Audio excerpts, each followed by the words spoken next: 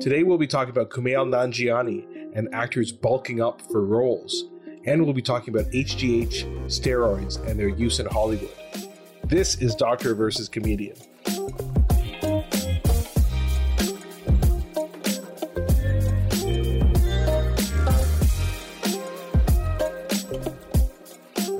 I'm Dr. Asif Doja, and this is the Doctor of Laughs. I'm not a real doctor.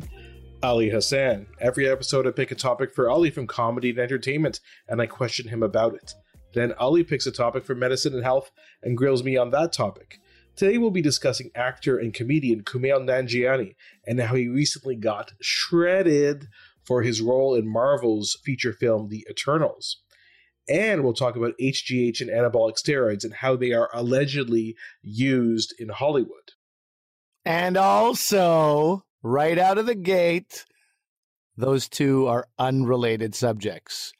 We do not believe that Kumail was using steroids, or that's not what this is about, or HGH or anything like that. We just think it does lead into that discussion because plenty of actors do.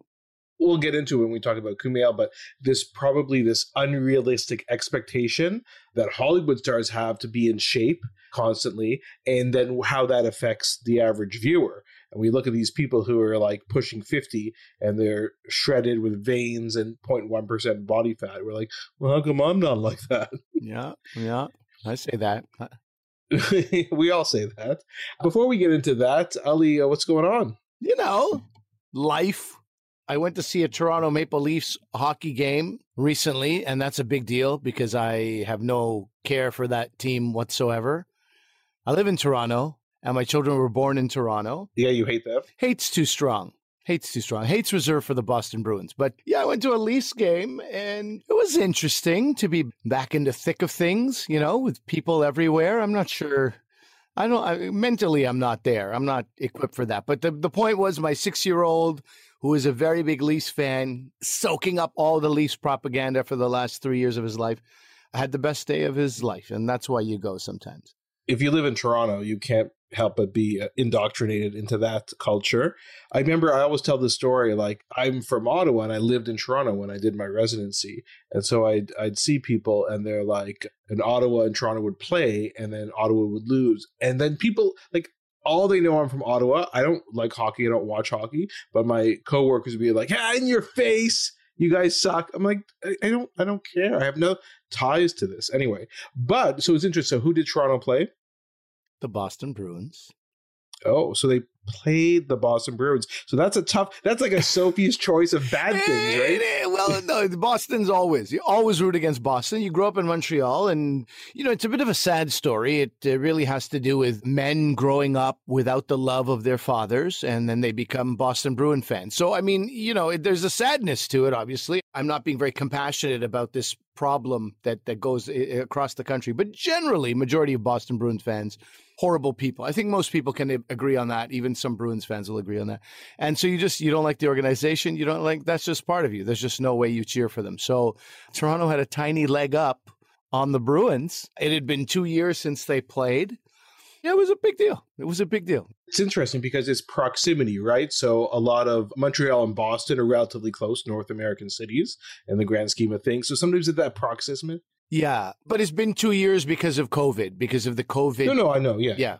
The zones, the cohorts, Yeah. No, I just meant the historical antagonism between those two cities. Right. Yeah. And of course, Toronto and Montreal also as well. Those two teams dislike each other. I think Toronto and Montreal had a rivalry outside of hockey. And then it became also the hockey. But we didn't play Toronto very often at all historically, just because of the way the divisions were structured. And it was more like Toronto and Detroit might hate each other. They played each other more. Montreal would play Boston. When I was growing up, Hartford, New York, it was like that division was much more. And Quebec, yeah, it was a whole thing. Because then when Ottawa got their team in the 90s, it's almost like they were like Scrappy Doo or like the younger brother. What about us? We want to get into a fight too. Yeah. Who are we going to? And so they're like, yeah, Toronto's our rival now. It's like, well, I don't know. They were just trying to prove themselves. It's pretty contrived. The Battle of Ontario. Yeah, exactly. So I did not watch a hockey game the other day, but I did watch Dune, the movie Oh, Dune. So Denis Villeneuve, Canadian director, he made Frank Herbert's Dune. Quebecois director, thank you very much. Let's zero right in as I'm talking about my Montreal pride here. I do like a lot of his movies. I think he's a very talented director. I would recommend 10 out of 10, 100%, anybody right now, not to overstate it, watch Les Incendies. Mm-hmm. Les Incendies, it's really, truly a phenomenal movie. And it gets you thinking about direction as well. You see directorial choices, even if that's not how you typically watch a movie. You think about that. Incredible choices being made, incredible performances, great story. It's really something to watch. So he is interesting because I think Denis Villeneuve has always been a sci-fi guy, but it's very hard to... Yikes, what was that pronunciation? No, that's what he told me. He told me. He did, eh? He texted me the other day and said, pronounce my name like this. So he has always been a sci-fi guy, I think, at heart, but it's hard to start off making sci-fi movies when you're starting off as a filmmaker, right? There's these budgets involved. So, his first few movies were not sci-fi related. Then he slowly got into that with, did you see Arrival? Did you ever see that movie, Arrival? I haven't seen, we started it and it was the wrong time to watch it. I like that cast. That cast is amazing. That movie is great. The short story it's based on is excellent too. And but that's a great movie. I think it's actually the pinnacle of his movie making, though I haven't seen Blade Runner sequel. So, but he's made these sci-fi movies. Then he did the Blade Runner sequel and then he did Dune. The interesting thing about this guy is, and it's a bit like, David Lynch made Dune in the 1980s. It's like even Denis Villeneuve is a art house kind of director making sci-fi. So all this to say, Dune looks amazing. As you said, directorial choices. I don't think I've seen a better looking movie this year. It looks amazing. The shots are amazing. The acting's great. I mean, he hires the best actors, but it's kind of boring. If you're not into, you should hear the title of this. Oh, it's Dune. Same thing. I'm watching Foundation, Isaac Asimov's Foundation on Apple TV Plus. If you hear, a movie about Dune, a mini series about Foundation, if you're not thinking that sounds exciting to me, I highly suggest you don't watch these movies. Whereas Arrival is a sci-fi movie, and you're probably thinking, sci-fi, it's aliens trying to figure out the language of the aliens. That sounds kind of boring. It's not. That movie is amazing. I would have anybody who even is not into sci-fi watch that. Dune, I'm like, and the real problem is they made Dune they decided to make two movies, right? And so this is just the first part of it. Second one is 2023. You're going to have to wait a couple years. I don't know. It's all prologue, and then nothing too much happens in it. I don't know. I think you'd have to be a bit of a fan to do. I'm very curious to see what people think of who aren't sci-fi fans, what they think of it. So I saw something online where someone's like, I went to go see it because they're like a young teenager because they like Zendaya. Is that how you say her name? Zendaya, I think, yeah. I don't, you know me, whatever. It's something. Mm-hmm. And she's only in it for 5 minutes total. And they were all angry that they sat through like a 2.5 hour movie for 5 minutes of their favorite actress. So anyway, I think if you really like Dune, if you like harder sci-fi, you should watch it. Otherwise, I don't know, maybe wait for it on video and watch it all together, both parts. Okay, good advice.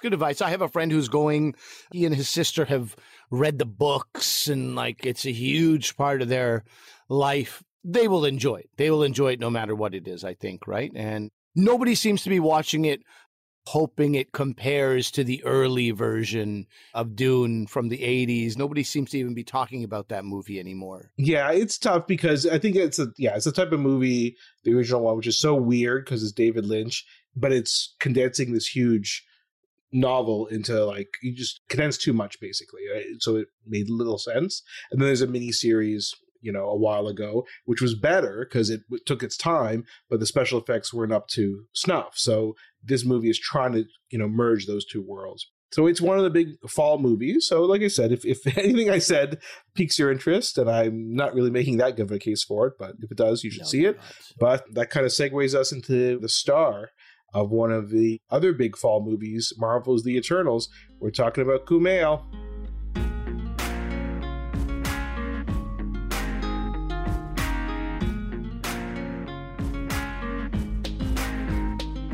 Talking about Kumail. Exactly. So you and I, obviously, we both like Kumail Nanjiani. Yeah, he's quite funny. I love The Big Sick. That was one of my favorite movies of the past, say, 5 or 10 years. I've been a big fan of his stand-up comedy, but since you used the word pinnacle already, let me use it and say that that's been the pinnacle of his work. I feel Kumail Nanjiani. I just thought it was such a great script. I thought the acting was so good. Ray Romano is so good in it too. I love when that guy does serious roles. And as a Muslim Pakistani, I felt seen, I felt heard, I felt represented, all those things that people say. I felt those things. Yeah, well, I'm married to a white person, so I definitely felt seen and represented. And it's funny. So Kumail Nanjiani, so we said actor, comedian, he has a podcast he's a huge video game nerd, so into video games. And it's always funny because video game developers know that he really likes video games, so he will appear in various video games as a character. So he appeared in this one video game called The Walking Dead, which I played, and he also appeared in a Lord of the Rings kind of spin-off type video game series, and where he plays an orc, and he's like making all these jokes and making fun of you while he's trying to kill you. It's quite good. And in fact, there's a whole thing about him. Have you ever seen any of Conan O'Brien's skits where he plays a video game? Yeah. On his show, and he sucks so badly. They're honestly, you cry laughing. They're so funny. No, then he mocks the people who are good at the video games, and it's, yeah. And the video game plot, and so Kumail plays it, and he fights against Kumail's character, who's this orc. Anyway, we'll link to that if you can find it, because it's hilarious.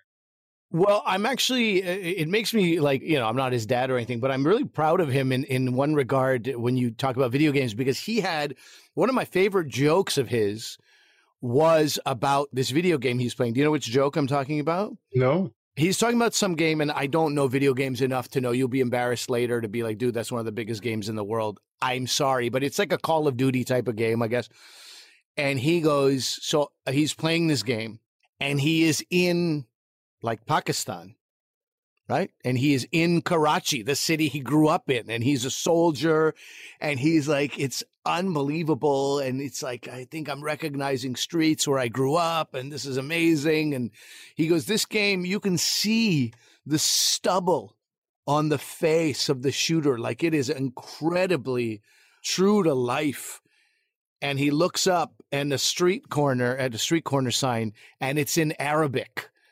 And he's like, a simple Google search would reveal that Arabic is not the language spoken in Pakistan. He's like you could see every single detail. You can see what is underneath the nails of this soldier, and yet Arabic street signs. And he goes on to like rip into this game, and it's to go from that to being like a guy who's in video games and people knowing that he plays them and his opinion about them matters. I think it's such a huge evolution. It's amazing. So we like him for all those reasons. And then, well, you forwarded me this article, a Vulture article about him. And I guess let's just talk maybe a bit about the article, because it's basically all about how he got into this incredibly good shape for being in the Eternals. And from when you read some of it, it wasn't that he was asked by Chloe Zhao, Academy Award winner Chloe Zhao, who's the director, to bulk up. He chose to do this for various reasons. And it talks a bit about, everything that went on with that, the social media kind of, for a minute there, everybody was talking about his Instagram picture of him with no shirt on and super cut and shredded and things like that. So yeah, I just thought it would be interesting to talk about, because I think it kind of plays into some of these conceptions we have about what people in Hollywood should look like. Maybe before we get started with that, you want to just tell us a bit about his background? I know you know about his background. Sure. He's a Pakistani guy, grew up in Karachi, went to Karachi Grammar School. I only mention that because I know some people who went to his exact same school and who were like a grade or two above him. So I feel like this interesting connection to this guy. I'm a fan of his comedy. Some of his early jokes are among my favorite jokes ever. I saw him in a larger venue, 1,000-seater in Toronto, really enjoyed it. But one thing about this guy also is there's some neuroses at work. And I think he'll be the first guy to tell you that.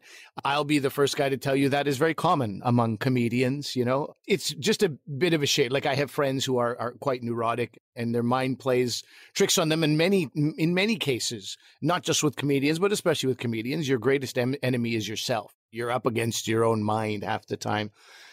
And I felt very bad about this because, he has struggled with some level of body dysmorphia at the very least. He does have these very skewed images, or what do you want to say? He has a very skewed perspective of what his own body looks like. And the first time I saw this guy, the first time I saw a video of Kumail Nanjiani, the first thing I noticed was his strong arms. Like, he has never been like a schlub. He might be a video game nerd and all that, but he did always take care of his body. We never saw images or videos of him overweight. I always saw his arms were, somewhat cut.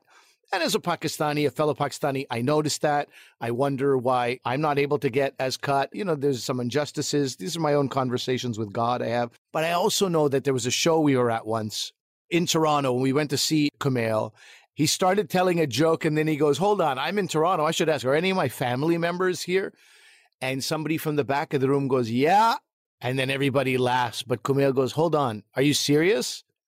And the guy goes, yeah, it's Kamran, or whatever the guy's name was. It's your cousin, Kamran. And it derailed Kumail on stage to the point where he's like, I don't know if I want to tell this joke. Is this joke? And people were like, tell it. He's like, I'm not sure. And in the end, it was just a pretty hilarious story about how he went from the traditional dress of Pakistan, the shalwar kameez, to jeans in an effort to look more modern. But in shalwar kameez, he never wore underwear. So in jeans, he also didn't wear underwear, and then almost got his junk caught in the zipper, or did get it caught in the zipper, and some babysitter had to help him remove it. Yeah, so it's like a hilariously self-deprecating story. But he tried, without exaggeration, he started and stopped that story about 5 or 6 times because he was so embarrassed to tell it in front of a family member. But it's like, dude, you're on a national tour. There are 1,000 to 2,000 seaters worth of people coming to see you in every major city, and you're derailed by your cousin. And I was like, no matter how big you are, you're still your own worst enemy sometimes, And so I've seen that neuroses right there on stage in front of me at a particular show. So this poor guy gets ripped. The picture goes viral. As is the case with so many things on the internet, there is joy and pleasure and pride in looking at this, for Pakistanis, especially, for other nerds, maybe for other people who want to get jacked. And quite quickly, as is the case often, all that turns negative. And so I think it was a big thing for him to share that picture of himself. I think he even said that. He goes, I would never normally do this, but I worked so damn hard at this. I worked so damn hard that I want to share. This is a picture of me. This is what I've been working on. Yeah, and when you read the article, this Vulture article is really good. It's long, but you need to get this background that you're talking about. I think I do agree there's an underlying sense of insecurity, and we've talked about this before. That's a lot of stand-up comedians. Oh, I think he'll be the first person to tell you that he has that as well, right? He says, I was never confident in my looks. I was confident in one thing, my ability to be a good student.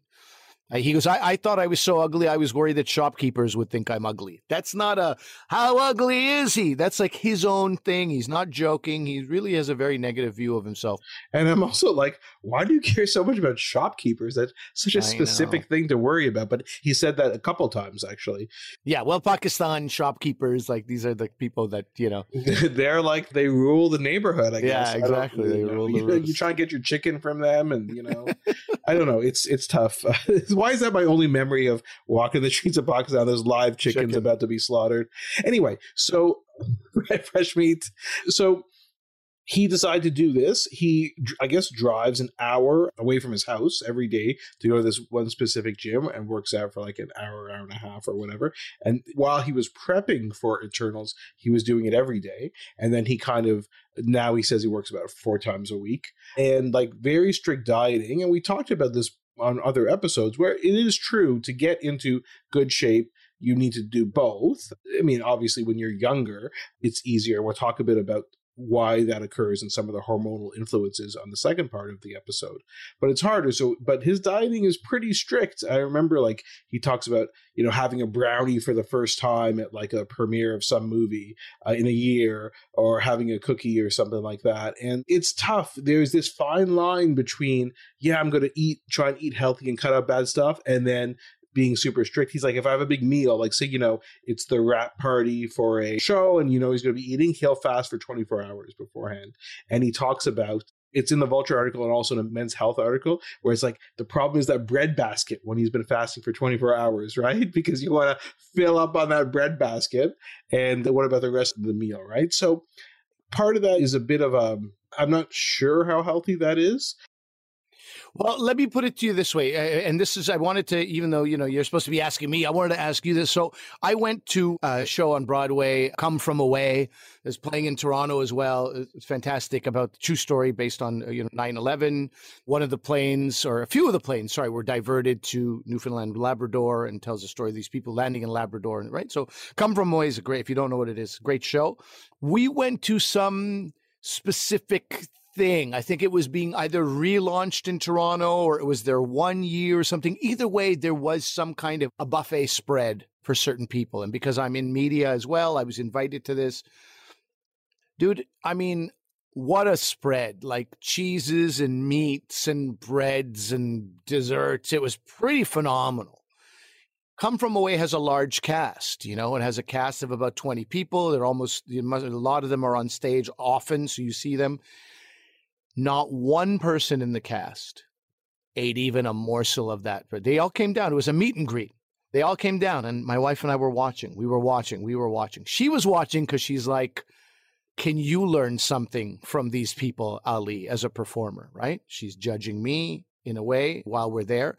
And I'm watching just out of a sense of, curiosity.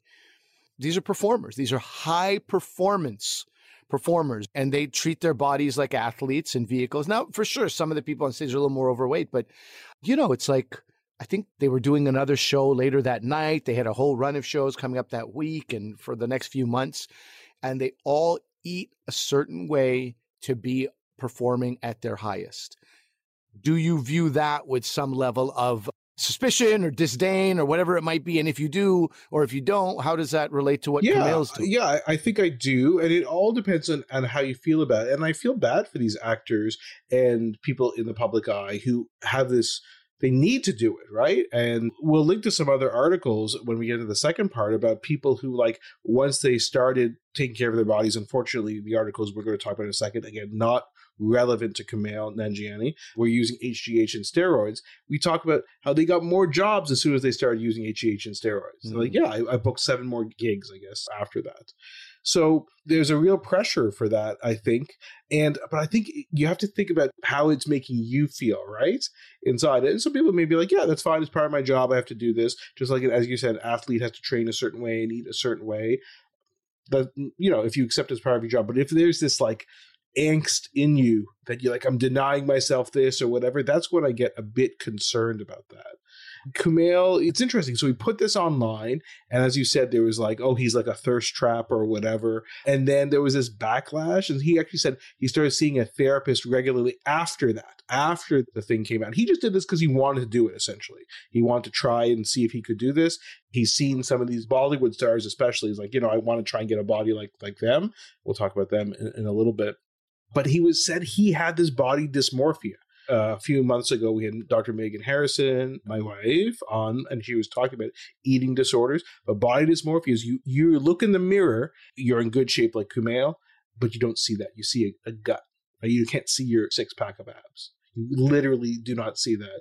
What is it called, the phenomenon that most men have where they look in the mirror, see a disgusting body and go, I look pretty good? What is that called? Just being a man, or is there a term for it? Yeah, I don't know. It's like the opposite. It's like when I inhale, it's not too bad. My female friends, my friend Iman, who who's a comedian, she's always like, God, I wish I had the confidence of a fat man. Like, if God could just grant me that for a day, I don't know what I could accomplish. I know those guys walking around with their shirts off. I'm like, yeah, man. Shirts off. Sometimes the shirt doesn't fully cover the belly. The belly sticks out from underneath, but the posture is great. The strut is great and confidence. I tell you, we all wish we could be like that. So anyway, there's some interesting quotes in this article. There are some fashion bloggers, Tom and Lorenzo. I mean, I don't really follow fashion blogs or Instagram, but apparently they're well known. And there's hold on, the Tom and Lorenzo? Exactly. They said unhealthy body images can't be considered a problem only when a brown man exhibits one. So why is it that no one said anything when Hugh Jackman is super cut to be Wolverine, or Chris Hemsworth, Chris Evans? Yeah, I mean, I wouldn't say people said nothing, but they didn't say anything negative. It was wow, and then it didn't go bad. Yeah. Exactly. And so it's the negative aspect of that. And Kumail's wife is Emily V. Gordon. And she says maybe it's because Kumail, she's saying maybe it's less about race, though those fashion bloggers were basically saying like it's because he's brown. And she says maybe the internet geeks, the nerds, right, who play his video games were like, he's one of us and now he's super buff. What's he doing? Even though in the video games, you're playing super buff people. Like, I don't know. But Kumail has a very interesting thing about that. He says, people often put a filter on the world, and brown Asian men in general are desexualized. Yeah, and I would say non-brown as well. I would say non-brown as well, but brown definitely. Oh, yeah. So you mean like Asian? I think Asian, East Asian, it's a similar thing that they're like nerds or IT or like scientists or whatever the case is, right? And it blows people's minds. Wait a minute. People are looking at them in a sexualized way. Oh, he is a thirst trap. And that doesn't compute, to people. I feel a bit bad for Kumail that he's had to think about all these things, right?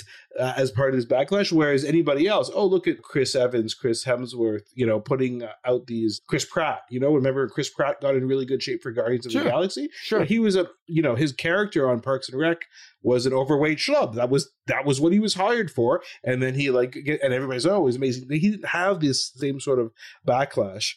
But I think you have to be a bit careful about that. Like this idea, like, again, where does the line get drawn between trying to be healthy and being obsessive, like liking brownies, which he does, and only having it once a year? These are different issues here, bro. You're talking about his own view of himself, and you're talking about other people's view of him. Like, I think we should dig into this idea that I think it's rooted in racism. Absolutely. I'm totally with Tom and Lorenzo on this.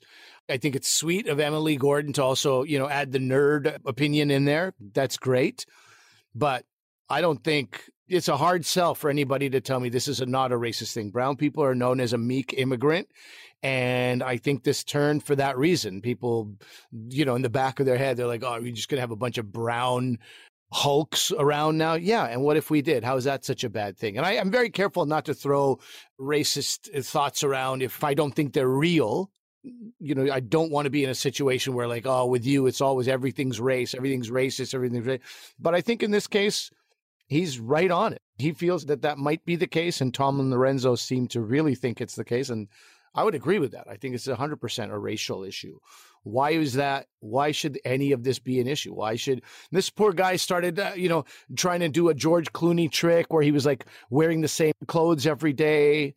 Because he heard that then the pictures become unsellable because you can't differentiate one day from the other. He's always wearing the same baggy clothes and you can't tell what's going on. Yeah, but he did that because he was being followed around by paparazzi, whereas he never was before he got into the shape. He could go out and do whatever.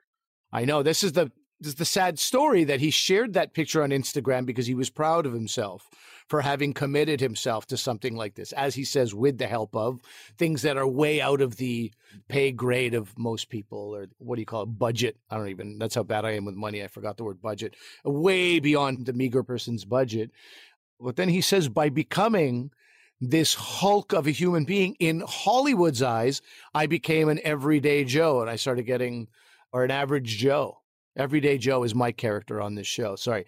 Average Joe, who's now getting booked for a bunch of things. So it's this weird thing about how Hollywood views men, how Hollywood views celebrity, how Hollywood views actors. It's this weird thing about how people view celebrities. It's this, confluence of so many different things happening at once. And he's definitely in the center of this. I totally understand. And I think that's a good segue to the next topic, which is this HGH and steroid use. But and I wanted to ask you about HGH and steroid use, but please remember, neither Asif nor I think that Kumail Nanjiani and steroid use or HGH use have anything to do with each other. Yeah, and also, in case you think that Ali and I, because we're in such good shape, have used HGH or steroids, we also have to say we've never used those as well.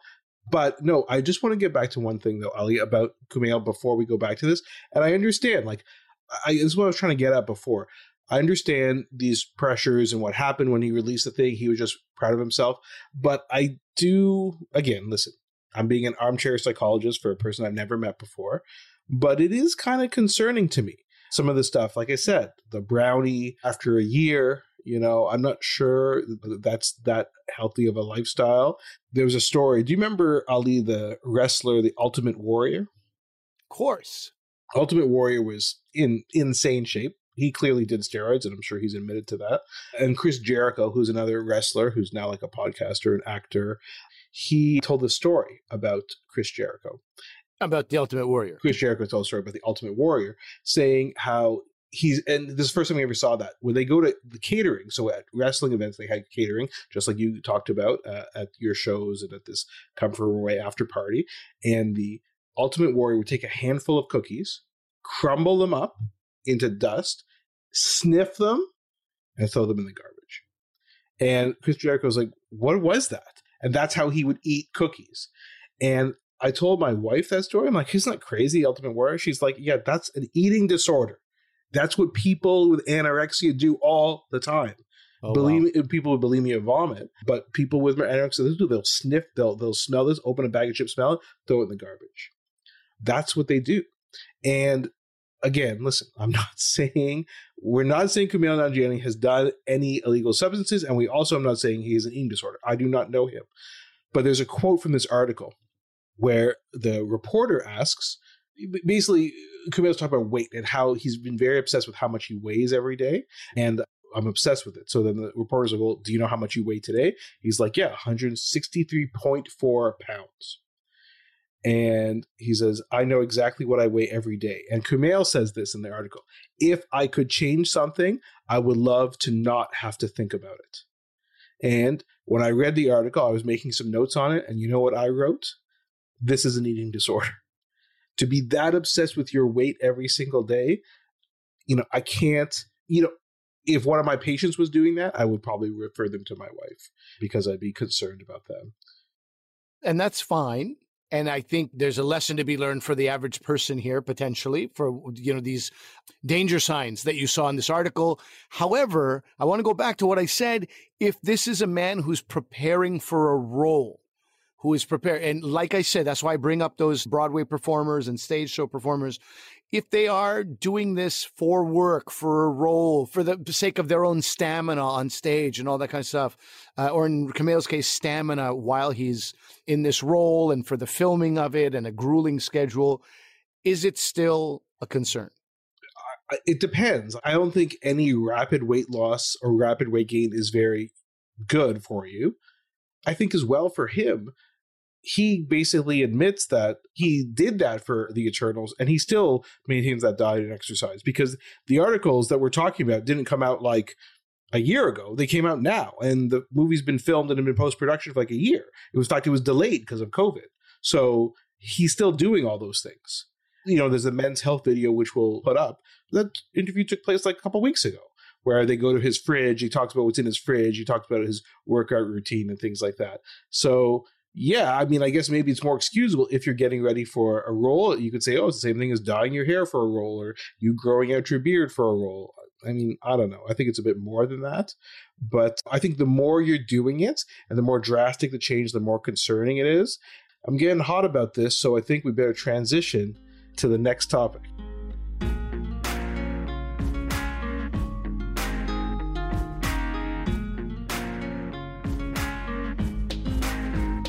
All right, I know you're getting hot under the collar and in other places that we shan't mention potentially about this, but we need to sort of continue on the same track, because I wanted to ask you about steroid use and HGH use in acting and what you know about that. You're a wrestling fan, and that's obviously a huge part of like wrestling in these worlds. But first of all, HGH is something that human growth hormone. I think you should give some background on what that is and what its effects are and how it's used. Yeah, why don't we start with the older thing that people were using a lot, which was anabolic steroids, and then we'll move into HGH. Is that okay? Is that okay with you? Oh, sure. Is that okay with you? Take it easy. It's okay. Just need to towel off here. I'm getting very... No, so listen, I just thought it would make sense because, again, you mentioned anabolic steroids, which especially in the 80s and 90s, we had pumping iron, we had Schwarzenegger, we had this kind of bodybuilding craze take off that we had in professional wrestling. There was a steroid trial that Vince McMahon was kind of brought up on charges for. So we've seen this over time. And of course, everybody knows about steroid use in sports, whether the amateur Baseball sports, is a huge baseball, one as well, we're talking about Mark McGuire, Sammy Sosa, amateur sports, Ben Johnson, Barry Bonds. So, we've seen this kind of over time. So let's take a step back, because you and I have talked about steroids in the past, but often we're talking about corticosteroids, which are a different type of steroid, because steroid is just the kind of the chemical formulation of it. And corticosteroids also exist in our body, as do these anabolic steroids. But corticosteroids are kind of these anti-inflammatory things. We use that for any anti-inflammatory thing, use it for eczema as a cream or something like that, if something as minor as that. But we're talking about anabolic steroids. So these have the same chemical structure in the male hormone testosterone, right? That's what they appear as to the body. And they have muscle building properties. That's what anabolic means. It's muscle building. Something that's catabolic is breaking down your muscle. Anabolic is building it up. But because they're testosterone, they also have these masculinizing effects. So androgenic effects is what they're called. So that's why, we'll talk about some of the side effects. And because of those things, especially the anabolic, that's what makes them appealing to athletes and bodybuilders. So a couple stats, a survey in Ontario, which is the province that we live in, students in grades 7 to 12, 1 to 2% said they'd use anabolic steroids at least once. 1 to 2%, 1 out of 100, which is not a lot, but it's actually a huge amount. And in the United States, between 1 million and 3 million people, which is again about 1% of the population, are thought to have used them. And the majority are not athletes. And most people who've used steroids are heterosexual men about the age of 25, and most are non-competitive bodybuilders, non-athletes. So this is why it becomes slowly more relevant for Hollywood, right? Because they're using it purely for cosmetic purposes, not for performance enhancement, in the sense that we're talking about professional athletes. Professional wrestlers is a bit different. It's probably more for cosmetic reasons as opposed to the performance enhancement. But for the majority of users, it's cosmetic purposes. And then you, Ali, have heard, so there's obviously downsides to anabolic steroids.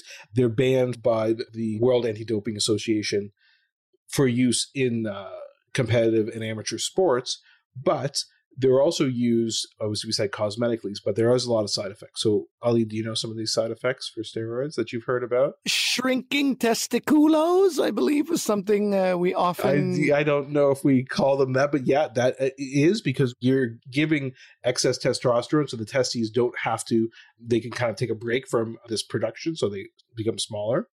The scary thing is this led to a lot of deaths in you were talking about professional wrestlers, so they had a lot of early deaths, especially in the 90s. You can get enlargement of the heart, you can get blood clots, high blood pressure, heart attacks, strokes, and heart failure sometimes, even people as young as 30 or younger. You get this aggression and violence, also known as... Yes, that's roid rage. There you go. There it is. I was going to say juice monkey, and I was like, that's not a... Oh, God. Anyway, these are the various terms that come up when you're belittling people on steroids from a safe distance. Depression, mania, liver failure, liver cancer has been associated with that. And then you can get tendon ruptures, right? I won't mention it, but again, there are some people who get ruptures of very unusual tendons, like your quad tendon. And I'm like, I'm not sure you could really rupture your quad tendon unless you're on steroids. I mean, I'm sure it's happened to many people before, but it's such an unusual thing to rupture. So you have this predisposition to rupturing some of these. If you're taking it as an adolescent, your growth may stop, right? So that would be concerning. And then some of the more common stuff that we know, acne, or as we call it, those bodybuilders, backne, right? Like these are the guys who are like covered with acne on their back. You get this oilier skin, thinning scalp, Ali. Yeah. It's all coming back to me. I remember, I don't know if I read a pamphlet or what, but I remember all these things, like for people who are considering using steroids, these are the side effects. And I remember you read the side effects once and you're like, oh, well, then nothing is worth this, which is hilarious because I'm fully bald at this point. But in the day when I had hair, you're like smaller testicles, prone to bouts of rage, thinning hair, and acne. You know, as a young man, you immediately go, as a young, vain man, even who's concerned about your health, you go, well, none of that is worth whatever the benefits of steroid use is. Yeah. And of course, women have also taken steroids, and they'll get this masculinization appearance, reduction in breast size, body fat composition, coarsening of their skin, hair growth, loss of scalp hair. So they grow hair in other parts of their body, but then they'll start to have thinning on their head, and their menses could stop. And some of these could be permanent, right? So these are the concerns with the use of anabolic steroids. As we said, widespread, but now with drug testing in amateur and professional sports, it's kind of become less prevalent. I think you still do see it, as we said, not as much in sports, but in people trying to look very good. But you haven't mentioned HGH yet. You've only mentioned anabolic steroids. Right. Because I think as time's gone on, anabolic steroids, for the reasons we mentioned, the side effects, the testing in competitive sports, amateur sports, that's kind of made a decrease, but it is used by Joe Public is the one using it, right? But HGH is a bit different. So HGH is human growth hormone. We all have growth hormone in our bodies. That's what stimulates our body to grow. It has many, many effects, but that's, when we're growing as a child, that's how we get bigger and taller and things like that. And we still need it, and it still is secreted when you're an adult as well. It used to be that the only source of human growth hormone back in the day was from human cadavers. So people would die, and then they would harvest kind of the human growth hormone from them, and then you would get it. But the problem with that is you could get a bloodborne disease from that. Some people, because they often get it from the brain, because that's where growth hormone is produced, some people got what's called Creutzfeldt-Jakob disease, which is also known as mad cow disease. That's how Joe Public would know. Oh, Joe Public. Everyday Joe. Joe Public, you heard of that before? Oh, yeah, I heard of that, bro. Because you eat the beef and you get sick. Yes, exactly. Yes, Joe. So, but in the 80s, they were able to make recombinant HGH through genetic engineering. So that's what we use now. So now it's a lot more available and easier to give. And we use it mainly in medicine to treat short stature. So some people have genetic conditions. One is called Turner syndrome. Oh, wow. So actual growth of a human, basically. Oh, wow. Yes, okay. Yes. Yeah. One is called Turner syndrome, which affects only females. There's another one called Prader-Willi syndrome, where short stature is part of it. And it wouldn't just be used to treat the average kind of shorter person, but we have what are called percentiles. Like when you take your kids to the pediatrician or their family doctor, they do the growth parameters, right? They'll weigh your child, measure their head, measure their height and weight, and they'll plot those out. So if you're below a certain percentile, and that's been persistent over time, then sometimes you can be referred to a pediatric endocrinologist, hormonal specialist, and they could prescribe growth hormone. It's really the only reason, or people who are born with a growth hormone deficiency. That's also can happen, or they get a growth hormone deficiency because of some tumor that had to be removed, and then you don't have the cells that produce growth hormone, another hormone. So those would be some reasons to take it, but otherwise it's very uncommonly prescribed, especially in adults. Now, you can get excess growth hormone, and can you name someone? In fact, it's a wrestler who had excess growth hormone deficiency, which is also called acromegaly. Oh, wait, genetically? Andre the Giant. Yeah, it wasn't genetic, but it was medically. That's what he has. But Andre the Giant had excess growth hormone. So what happens is if you get this excess growth hormone, usually caused by a tumor, growth hormone secreting tumor, if you get that before your bones have fused, because your bones fuse and your final height is determined usually when you're in your teenage years, early part of your teenage years, right? That's when your growth stops.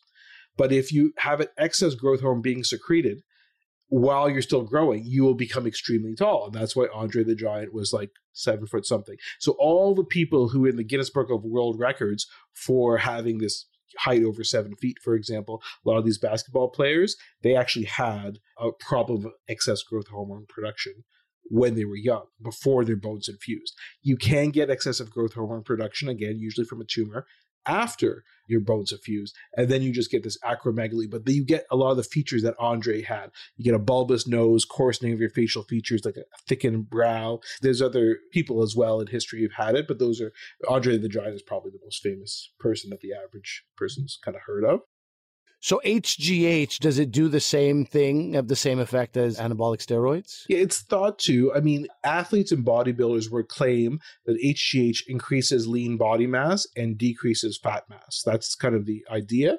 And it's interesting, though. Like I said, I always like to go for the systematic reviews that review all the scientific literature on the subject. So there's two main reviews that were published several years ago. One looks at just in elderly people. What does it do to someone who's elderly? Because a lot of people are saying that HGH can be used as an anti-aging medication. So they said those patients who were treated actually did have decreased fat mass and overall increase in their lean body mass. Their weight didn't change, but it's kind of like your distribution of weight changes. Like your weight changes the same, but you have less fat contributing to your weight and more muscle mass. And they also had decreased cholesterol levels.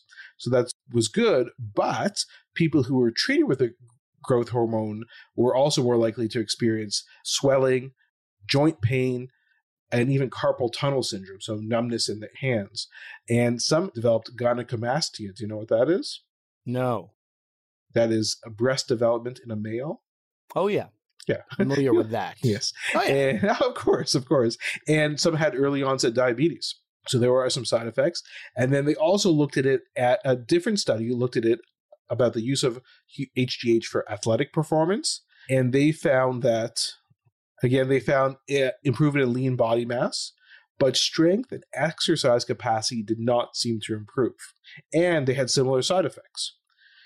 So it's interesting. Again, when you take it all together, it sounds in terms of the beneficial effects that people say, it probably doesn't help these high performance athletes that much, but it certainly will probably make you look better because you have decreased fat, increased lean muscle mass. So those are some of the side effects and some of the evidence. And it's crazy. About 5% of male American high school students have said they have used HGH at one point.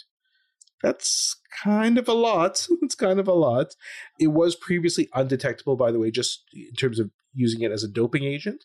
It was previously unable to be detected, but now they're able to use an assay to detect it. It's still somewhat difficult, but they are able to do it now. So it is tested for now by the World Anti-Doping Agency.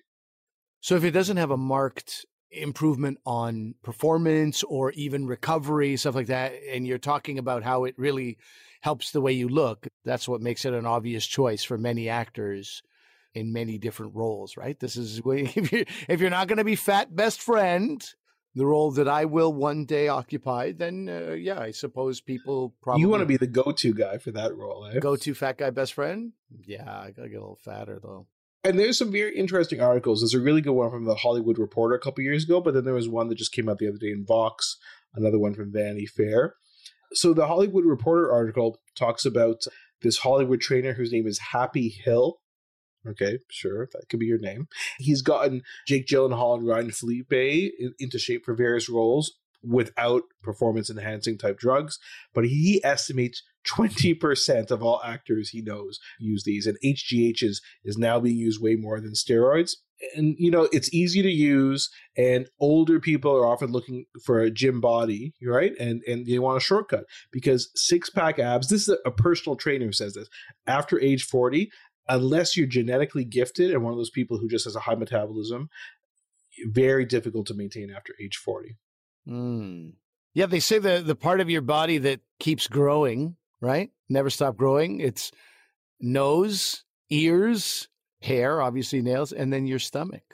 Your stomach is always going to get... Yeah, sometimes you're wider than you are tall, but it's interesting. So even these experts in HGH and steroids, this one guy, Olivier Rabin, who is the executive director of science and international partnerships at the World Anti-Doping Agency, which we talked about before, he says, this is the quote from him, "I've been amazed when I watch movies that famous actors are very muscular in. They've got more muscle mass than some athletes who've been training for years." And Rabin just says, interesting. And he said, okay, fair enough, they say they train 2 or 3 hours a day, but his point is he sees athletes who probably train more than 3 hours a day. Yeah. And again, I mean, we've all seen athletes. Some of them are in amazing shape, but do they look the way that these Hollywood people do? Not really. It's a bit of a different appearance. A quote from a Vanity Fair article is, "Any actor over age 50 you're seeing with a ripped stomach and veins in his forearms is probably taking HGH." Uh-oh, better hide my ripped forearms. That's easy to do since I don't have any. But I did want to ask this, then, is this something actors will admit to? Is this something that, or is this like you get busted with HGH? Yeah, so it's funny. All these quotes, they do sometimes find people who are taking it in a lot of these articles, the people who prefer to remain nameless. One of the people is an aspiring actor who we talked about, who decided to start using some of these and booked 7 roles after he started doing it and nothing beforehand. Who we talked about was who? What's the name? No, that's an unknown actor. As I said, we remained anonymous for it because they wanted to obviously not publicize who they were. And there's lots of people, they quote different people, socialites, movie producers who all say they do it. And it's funny, like people will be at the country club with, again, agents and producers, and they're like, oh, hey, do you want some HGH and stuff like that? And then it's very interesting. There are doctors who people know, they go to a lot of these anti-aging doctors in California who you go to specifically to get an HGH prescription. And if you look at some of the studies, they're like, there's a certain amount of HGH produced in America. And then if you look at prescription for HGH, there's not that many prescriptions for it. But yet, all the HGH that's produced ends up being used somehow. Do you know what I'm saying? So there's a lot of missing HGH, and they think it disappears between the manufacturer and receiving it at a pharmacy. And people are just like pocketing it, the guys who deliver it, and then sending it onto falling off the back of a truck in Hollywood. It's really interesting. Again, how are you writing a prescription for it? These aren't children with growth hormone deficiency or who have a rare genetic disorder or super short children, right? Like, how are you doing that? But anyway, answer to your question, very few people have admitted to it. Nick Nolte and Oliver Stone, I guess, have admitted to it. You've always wanted a body like Nick Nolte, right? I assume they admitted to it years later, like, oh, I did that back when I needed to. But in 2007, your good buddy, Sylvester Stallone, was busted for bringing in 48 vials of HGH into Australia. Well, it's interesting you mentioned Sly because you said that, any actor over 50 with a ripped stomach and his forearms probably that's the first person I thought of, like, because he was, by the time you're looking at Rocky 4, Rocky 5, you're like, dude, what is this? This is insane. Some other people, Tyler Perry and 50 Cent, were busted in connection with steroids.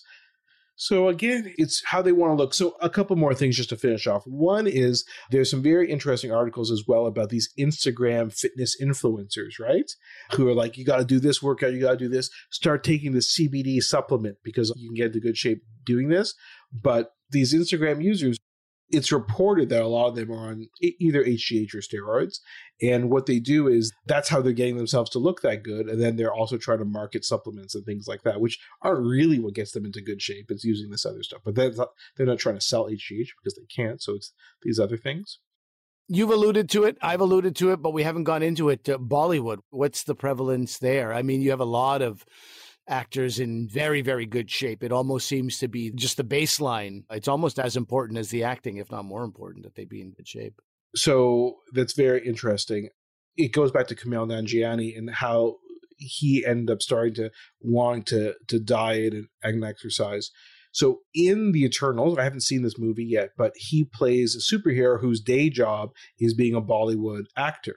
And Kumail knew that he couldn't just look like himself and be a Bollywood actor because it wouldn't be convincing. Because every young male or older male Bollywood actor is super cut and ripped. You just need to just Google Bollywood actor shirtless. Just take a look.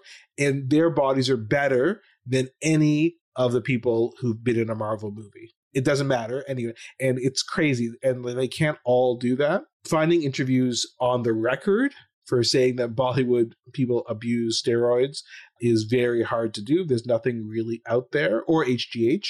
So the only person who's admitted to not using steroids is Akshay Kumar, who's 40. Oh, he's probably over 50 now, actually. I think he would be, yeah. He's like, I work out all the time. I've been working out since I was a teenager. I don't have more than a 6-pack, but everybody you see has 8, 10-pack abs. And he's like, I don't take HGH enhancers, steroids, powders, or shakes. I don't do anything like that. I just have had this dedication to working out for years.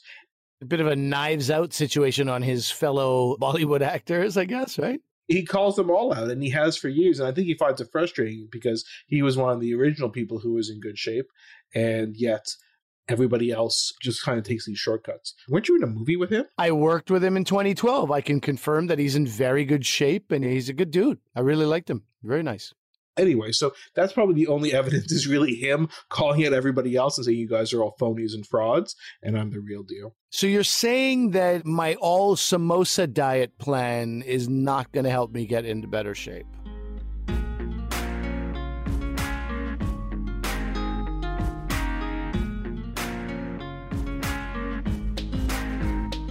So let us know what you thought about this episode. Again, we'll just say it one more time for everybody. We're not saying Kumail Nanjiani ever took HGH or steroids. Just so we're clear about that, because I'm not his doctor, and I'm actually not your doctor either. Medical issues we talk about are for your interest and information only, and they're not medical advice. So please consult medical professionals for actual medical advice, as in your medical professionals. Before we get out of here, just remember, follow us on social media, Dr. V Comedian. We're on Twitter, Facebook. We're everywhere. Send us an email, drvcomedian@gmail.com. Let us know what you thought about this episode and give us some ideas for future episodes, things you'd like to hear about. Anything else to mention there, Ali? No, just living it up. I'll be going back to St. John's with an S in Newfoundland to film another episode of a show called Hudson and Rex. Oh, yeah. We've talked about that before. We talked about it. It's big in Canada, but it's huge in France for reasons not everybody can understand. But I'm very happy to go back there. I'll be sure to report back about some of the delightful meals I have in some of Canada's top 10 restaurants. You should be able to find Ali's episode. It's now out, been released in Canada. You should be able to find it internationally as well. Ali and his friend, who's the chief of police, is that it? Joe is the chief of police, correct? They discover when they're just treasure hunting on the beach, as people are wont to do, they find something scary. It's a dead body. Ah, you ruined it. Now people will be so... That happens in the first 30 seconds of the show. I know. I'm totally joking. Okay, well, that's it for today. We'll see you guys next time. See ya.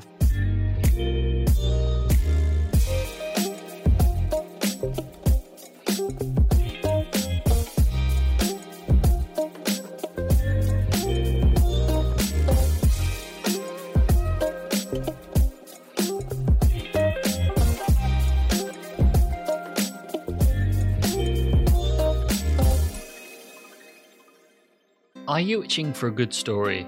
Laughter among friends, maybe even a mystery or two? Well, you're in luck. Fire Breathing Kittens is a standalone Dungeons & Dragons podcast. Each episode is a separate 3-hour-long story, like a movie for your ears, so you can listen to these adventures in any order you like. So join us on a real play D&D quest as we solve mysteries, attempt comedic banter, and enjoy friendship. Fire Breathing Kittens podcast. Fantasy, action, mystery, friendship.